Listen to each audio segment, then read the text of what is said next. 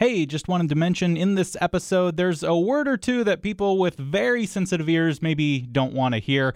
It's nothing really too bad, but I think we say it more than once, so I guess technically this episode would be rated R.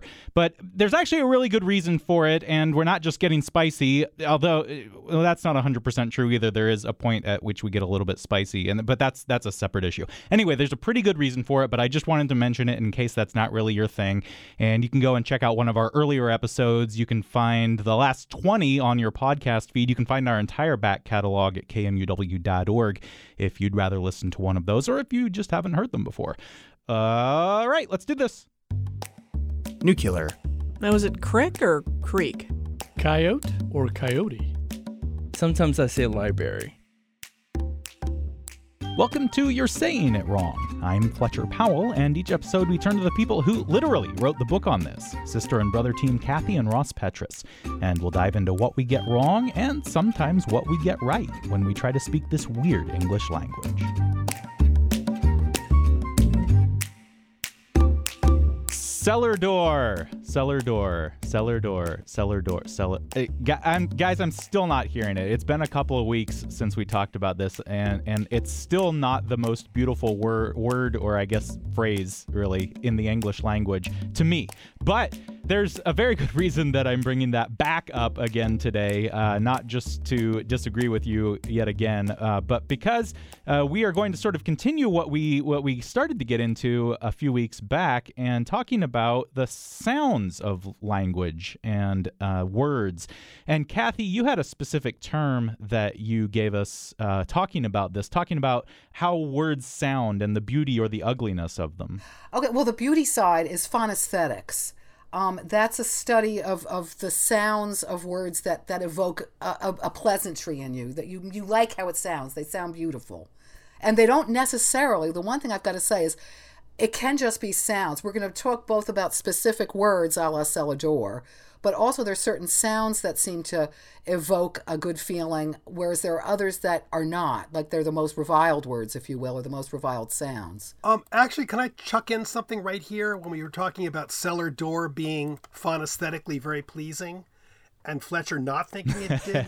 One thing I was just thinking about were the people who said that cellar door was the most beautiful word, or two beautiful words in the English language, were mostly British. Yep, that's it. And they would not have pronounced the R. It would have been Celador, as in just think of Selador, which sounds sort of pretty. If I might interject, however, Mr. Celador, Dorothy Parker picked it, H.L. Mencken, now neither of them, George R.R. Martin, hello, they're not Brits. If George R.R. Martin did it, he's just doing it because Tolkien said so. That's what I think. Okay. You're going to get in trouble, Fletcher. Sorry, George. I know he's a big fan of the podcast, so I didn't mean to insult you there, George. Okay, also, can I throw in something, though, about the other two people?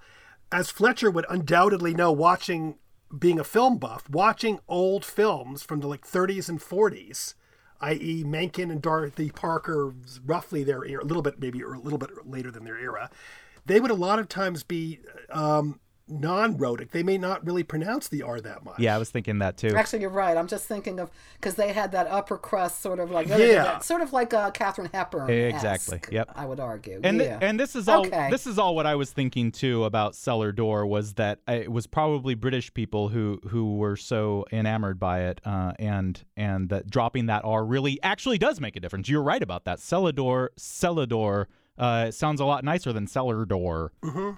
It sounds very Tolkien. Well, say it like in a bad accent. Yeah, Celador. That's really bad. Celador. Okay. So this is, I mean, we're separating, of course, the sounds from what the word actually means. And the more you're able to do that, the easier it is to hear Celador, at least, as something that is kind of beautiful. Thinking about a cellar door obviously doesn't really mean a lot to us, but when you are able to separate that, there is some beauty to it. And we kind of find patterns, right? That different kinds of words sound more or less beautiful to us. Actually, that's really interesting because the linguist David Crystal, and I think we have to be careful here because he's British, and sounds do sound somewhat differently. he took a long list of words, some chosen by the lexicographer Willard Funk, Sunday Times Reader's Poll, a poet. He picked their favorite words and what they thought were the most pleasant sounding words. He took those words and then he analyzed them phonetically and tried to figure out which sounds in terms of percentages are used more often than not in pleasant sounding words. He came up with some really interesting observations. For example, he found that English speakers, the sound sl, SL, like is in sleazy or slug, tends to evoke an unpleasant reaction. Again, though, there are gonna be certain words that start with an SL that people like, but for whatever reason, the sl sound tended to be more negatively assessed. Can I add to that? Actually, it was really interesting was that in almost all cases, consonants next to each other did not evoke pleasant sounds, did not evoke pleasant words to people. People tended to prefer, he found, basically, apparently 3-syllable words were the most commonly chosen among the most beautiful sounding words. And interestingly enough, there was an enormously higher frequency of the letters L, M, S, N, R. And then he said, okay, well, why are those letters bigger than others? And he found out that I'm talking about consonants right now. Those consonants tended to be, not all the time, tended to be what are called continuants. You kind of move the air through. They kind of like glide through your mouth. There are other things called plosives and fricatives and affricatives where you either kind of s or you stop the word completely. And in those cases, those tended to be less common. For example, L is used in terms of letter frequency in a regular sort of stream of words 3.66% of the time. He found in words that people chose pleasantly, it's used 5 times more frequently, 15.65 or whatever. And I thought that was really interesting. Certain letters evoke pleasant imagery, whereas other letters evoke ugly imagery. We were talking about, because we were saying that like words that end with, as Ross said, a plosive, like the hard k or whatever, he was saying they're ugly. And he said, he brought up fuck. And I said, I've never actually thought of it as on its own one of the ugliest words in the English language. And I use it, I've got to be honest with you, in times of stress and irritation.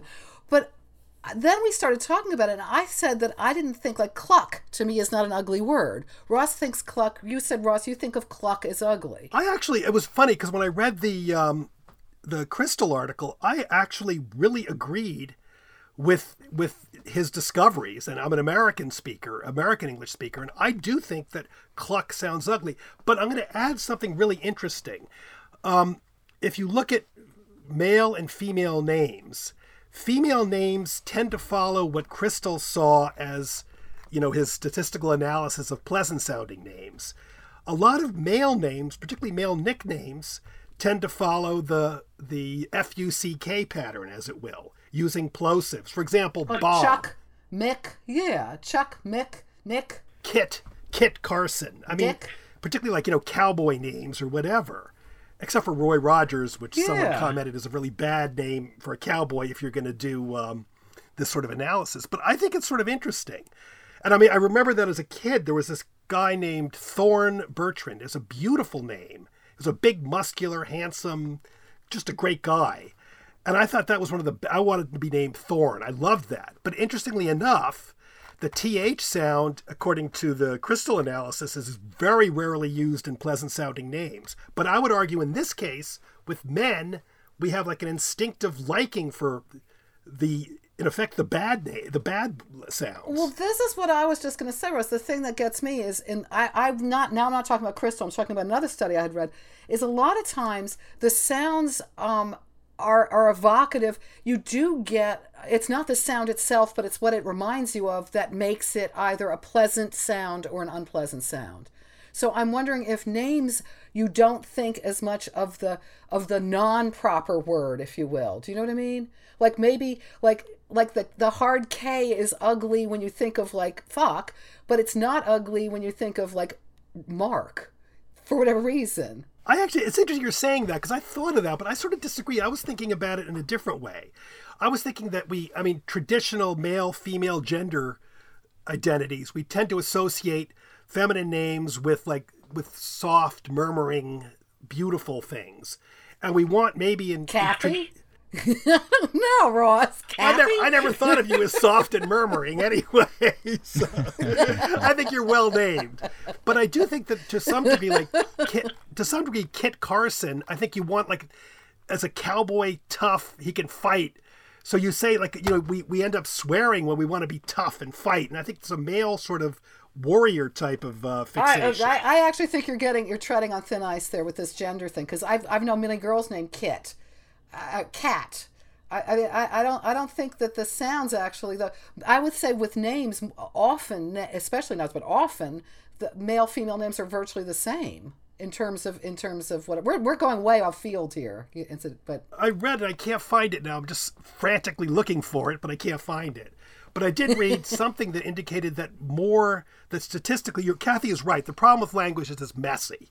We can say one thing and then we blow it with another. But I did read somewhere that feminine names tend to have more of the phonesthetically pleasing sounds, and male names statistically tend not to. And there are thousands of exceptions. But that's what I had read. I've never actually really done a statistical survey to see. But I do wonder about that. But what is interesting, going back to just the sounds themselves, so like we're saying so far, based on various studies, not just Crystal, I think we should clarify that, because this is not just one guy saying this. Many have said certain like closing sounds, like things like P's and B's and D's sound too sudden to people. The K's sound too harsh or guttural, right? So those words tend to be, or those sounds tend to be looked at with more aversion than softer ones, right? Exactly. But as usual, we have to also be very careful, because there's a meaning a lot of times that we just can't help it, that we stick to the word. I think someone put up, according to a matrix of criteria, I think it was Crystal actually, flatulent is a very theoretically pleasant sounding word. But I don't think flatulent or phlegmatic really make me happy in the sense, because I think of flatulent, I associate it with farting. So it's not a pleasant sounding word to me. Let's go back to what we actually talked about a few weeks back and talk about those GL words. When you think of light, that seems like a pleasant type of thing to be feeling, to be thinking about. But when you think of a word like gleam or glow, I don't think those are very pretty sounding words. No, and that's the interesting thing. Like I said earlier, the one interesting thing has been most words that we like do not have consonant clusters in it. There's I have no idea why. Most words that sound really good to us, we have like basically a consonant, vowel, consonant, vowel. 3 syllables, consonant, vowel, consonant, vowel, consonant, vowel, or vowel, consonant, vowel, consonant. We do not have those clusters together. I have no idea why. What I had seen actually is that and this is just one theory, is that it's related to sort of like you want to be free and untrammeled, like body movement. You like running is pleasurable, you know what I mean, or jumping. And that like talking is the same thing. We tend to like things that are unconstrained. And like the consonant things are more constrained, whereas like, sort of like a smooth, sort of more vowel-y sound isn't. It sort of flows, and that is pleasing to us for the same reason like modern dance, I guess, doing it or dancing is fun. I don't know about, clog dancing sounds harder, but you know what I mean. Clog dancing sounds ugly too. A nice S curve is a lot more pleasant than a right angle. Yes. Yes, exactly. And that's what I think there is that theory that part of it is just that feeling when you're saying it is more pleasant. So you think the word also sounds more pleasant, or the sound. Yeah, I think that definitely is Which seems reasonable to me. Yeah, it is completely. And it was interesting in that sense, too, because Kathy mentioned the flow, and there are very few favorite words or phonesthetically pleasing words that are one syllable. As I said, they're mostly 3 syllable, because when you have 1 syllable, you stop. 3 syllables, you're flowing through the word. You're right. I'm just looking at, I pulled out lists of many words. I was just curious, like different studies, and they're all unscientific. These are just people ask what are their favorite words, what words sound the nicest. And you're absolutely right, Ross. They're all... they're almost all multisyllable, whereas I have a list of the most unpleasant words, And it's things like chunk, glop. Yeah, it's interesting. Consonant clusters and single letter and single syllable. Yeah. I did a very limited and very unscientific survey of my own, just kind of asking people, what are the words that you like the sound of the most? What are the ones you like the least? And some of them, the most liked words, the prettiest sounding words that came up were something like mellifluous, sensuous, umbrella, interestingly, influenza. Ooh, umbrella. Even. But all of these with multiple syllables, right? 3 or 4 syllable words. Check out all these not so pretty or ugly sounding words. We've got clank, bang, whiz, clop, smash, screech, stink, glom, right? All of these are single syllable words. There were a couple, though, and interestingly, they both start with W. Whir and wand both came up as more pretty sounding words. That's interesting. Well, that would make sense for me because like whir and wand sort of like go whoo. Again, it's like it's got that like fluidity. I would argue that most of the ones that we like have a certain, for whatever reason, level of fluidity in the sound. Am I right? Do you think? Yeah. It sure seems that way. One interesting thing that I noticed, though, too, with that, you just said it, and I remember reading it somewhere, that people think that long vowels would be they were asked, some scientists asked people what kind of vowels would be heard most often in beautiful sounding words, and people mentioned long vowels, and actually it's not true. It's short vowels. And I was just thinking, when you said gleam, gloom, and all, they don't sound pretty, and those are all long vowels. It's, again, short vowels that sound beautiful, I think, to some degree. Well, now that's odd because I had read that long vowels, and this is a study that was done at Vassar, I think. They had found that long vowels are I'm looking at it right now. Long vowels are generally preferred to the short ones, although short E is very popular.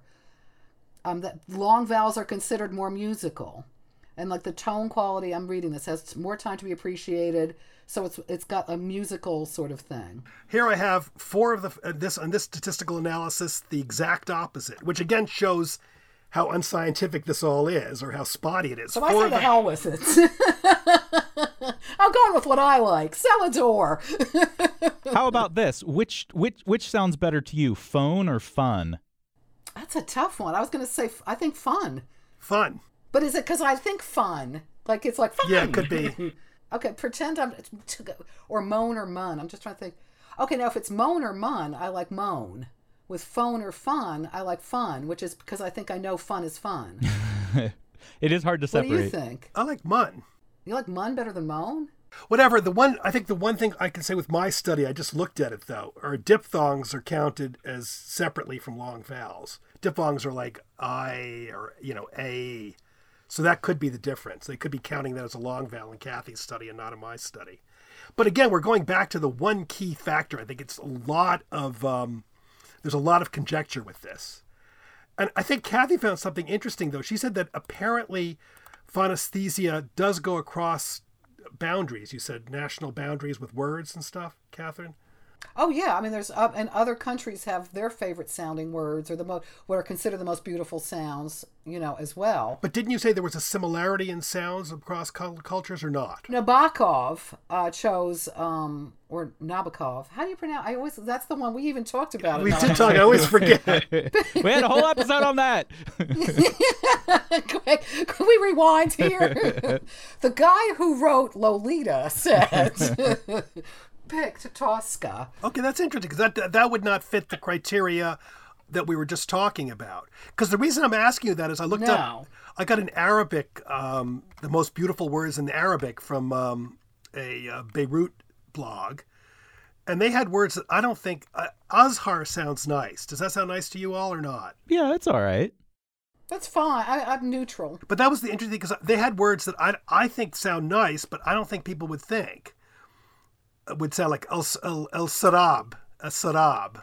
Well, I go back to old Nabokov or Vladimir. With Tosca is not one of my favorite sounding words. It's fine, but it's nothing to write home about. No, shauk, longing. I don't think that's beautiful at all in English. Okay, now, so if I might interject now, this is where I think we get into the whole thing, aside from all the scientific, like these vowels sound like this and blah, blah, blah, pleasant on the ear, the whole thing that a great part of it is our relation to the word. So do we hear like k sounds, and there's a lot of ugly things that end with k, and that makes the ending in k unpleasant? Like, I think is a cutting sound, and no matter what culture, language you're in, like a sound, it's like onomatopoeia. The sound of cutting is as opposed to like something round is more blub.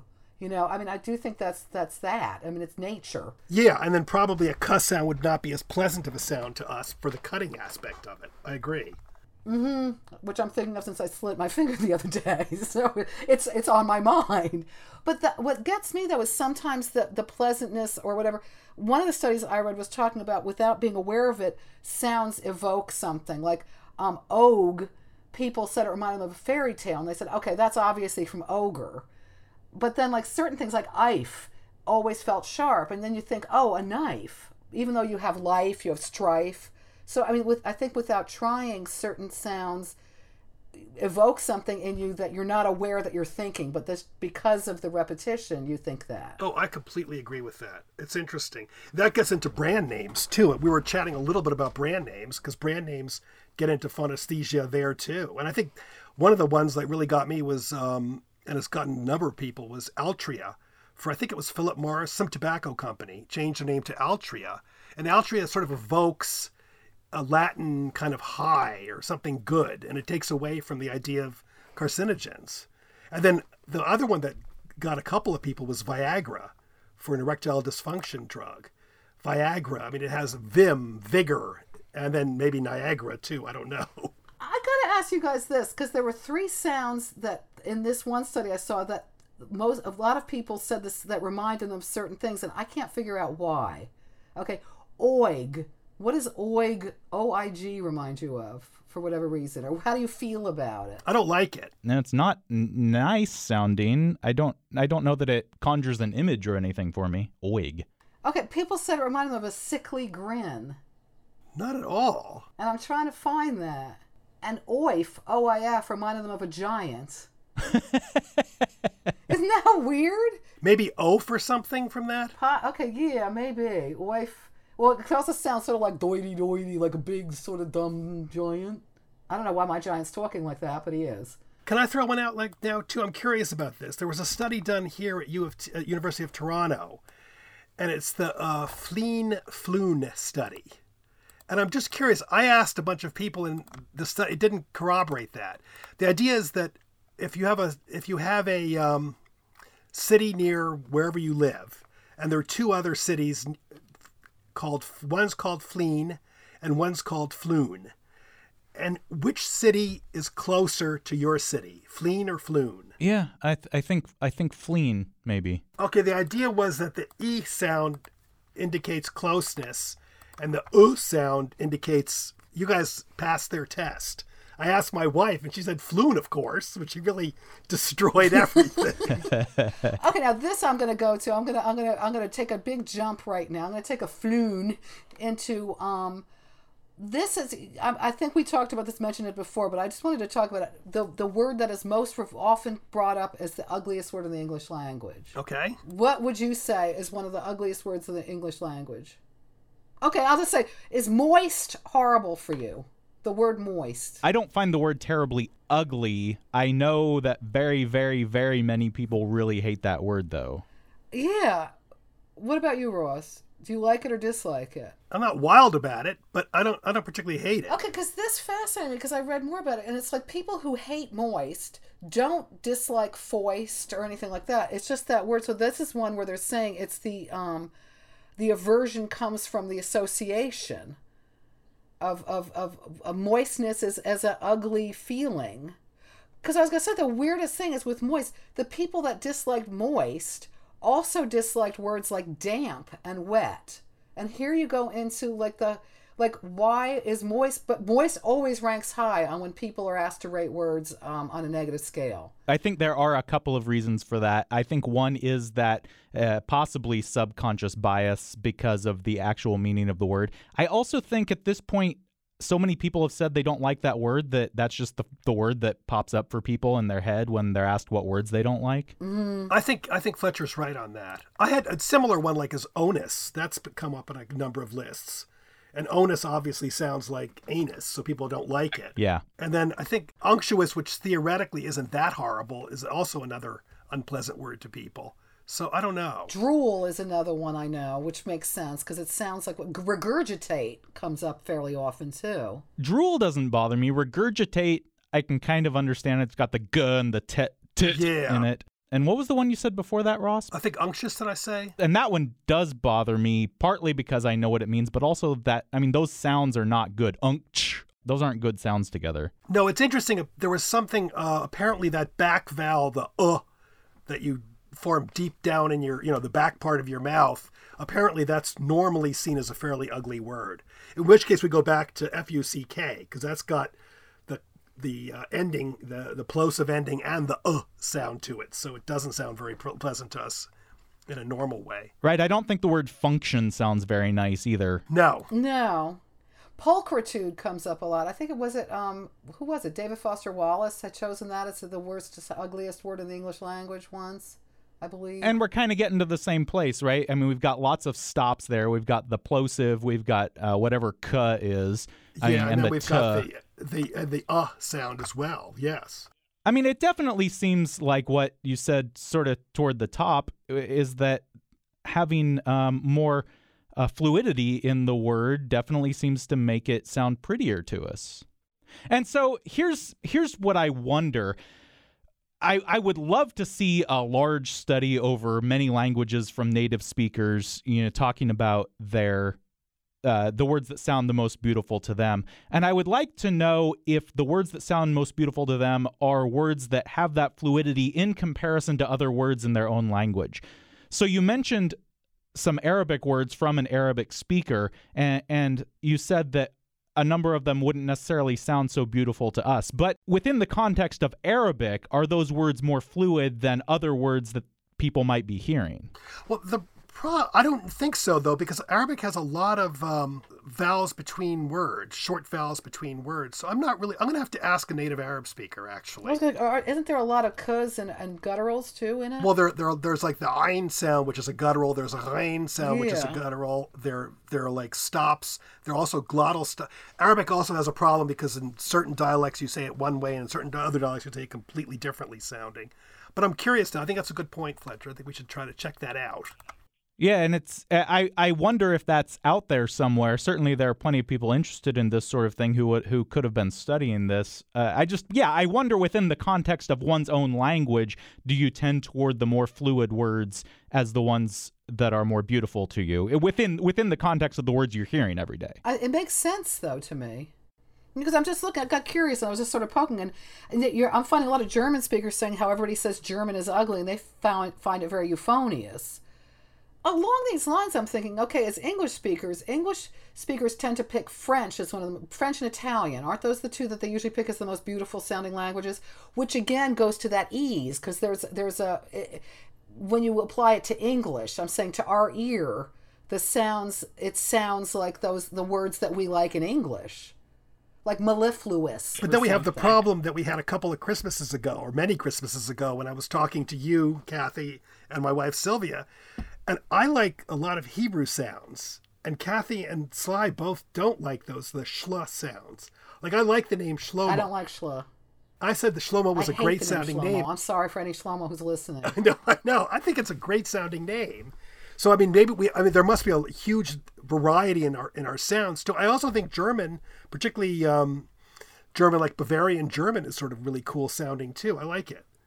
So I don't know. I mean, I think there are differences how we even hear things as well, individually as well. But I think there probably are. Yeah, and I also think it's contextual too. Yeah. I mean, I like German when I was in Germany, and I don't like German when it's like a really like Hogan's Heroes German. You know what I mean? No, but we can't really give rules to everything. For example, I think with one of the studies doing all these criteria, vowel, short, stress on the first syllable, etc., zoo came out as like one of the worst sounding English words, technically. But zoo is not very ugly at all. Tart, zoo, and jazz all came out as really bad sounding words, and they don't sound bad to me at all. But, I mean, that's the problem. You can plug these words into a computer and say, okay, these are bad words or words that don't sound good. And all three sound pretty nice to me. But that's where we go back to a lot of it also is association. A lot of it isn't just the sound. I mean, when you're saying what's a euphonious word to you, It's a combo, and that's why it's also very individual, because what I might remember as a child and something that upset me might end up staying in my mind, and that word reminds me of it, so I'm going to react. Completely. Like PTSD for words or something. Yeah, exactly. No, I think you're right. I mean, we all have implicit biases, right? And those form for whatever reason or another. They're going to shape how we feel about certain words, which is also why there's so much variance in all of this, and why there's, as you've said often during this episode and the previous episode when we talked about this, we have to say over and over, it's not all the words like this, but it's 30% of the words like this, right? Exactly. Okay, curious. So what would each of you pick as one of, to your mind, just like think of a word that you hate. What's a word that you just don't like hearing? I'm just curious what your individual choices would be. I'm putting you on the spot because I have no idea what I would pick. Or what kinds of words. It's so hard to separate it from how it's used in the language. I'm having a real hard time thinking of just the sound of a word and what I hate just to hear. I don't like onus. I said it earlier. I really don't like that word. I've always disliked the word. And I don't think it's just the anus thing. I just don't like it. I cannot say why. I do not like that word. See, that's interesting because I always kind of liked onus because it sounds sort of like, I like those sort of Latin os. I always feel like, I like the os sounds. I find them like really cool. Not that I like the word anus a ton. Let's be frank here, but I like onus. I don't like anus. I like onus, so to speak. Wow. I think we bottomed out. I'm so sorry.